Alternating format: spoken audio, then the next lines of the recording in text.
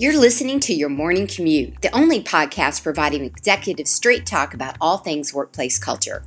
We're here daily, Monday through Friday, because culture is never built in a day, it's built every day.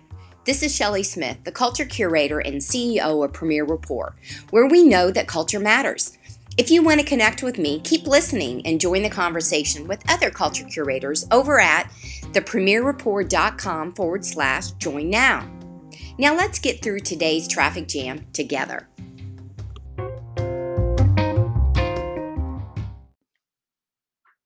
Today, let's talk about career pathing and the courage that you have to have as a leader in order to create career paths for not only thinking through for yourself, but this is more so about targeting your team and how that intentional focus and that philosophy in developing your team actually strengthens and deepens trust, communication, absolutely resiliency, and agility.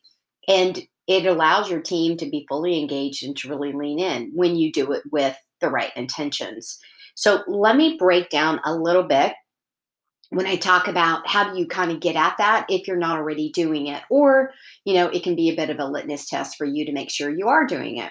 So the first thing is to go back and look at the the structure as it is now.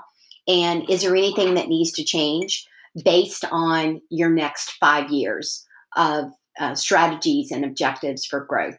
So if you're not running an entire company, then you would do this from a team perspective and to make sure that it does align to the company's org chart itself. So that's number one.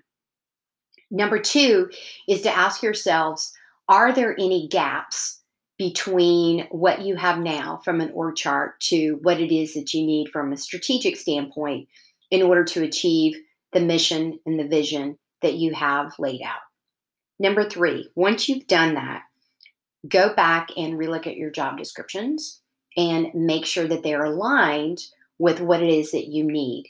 And when you're defining the job itself, you're also making sure that you define the characteristics that go along with that. So there I'm talking about the behavioral characteristics. So when people are applying and when you're giving them career coaching and feedback, that you're aligning not only the specific functions of the job, but you're also aligning the behavioral needs of the job.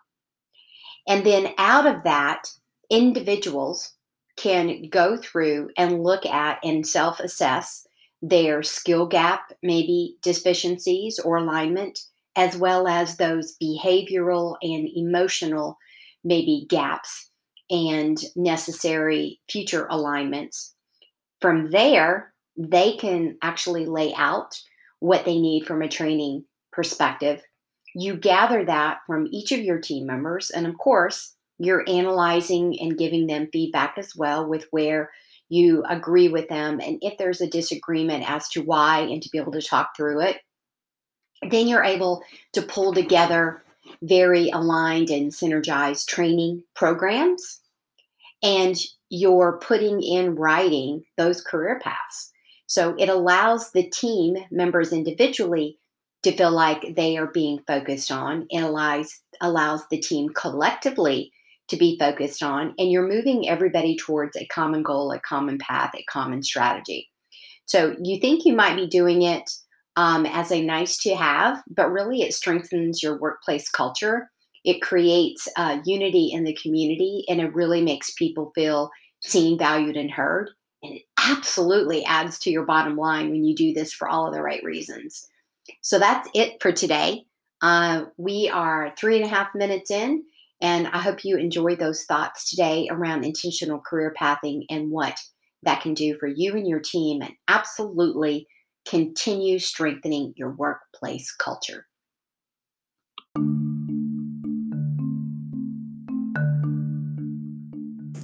Thank you for riding along with me this morning on your morning commute.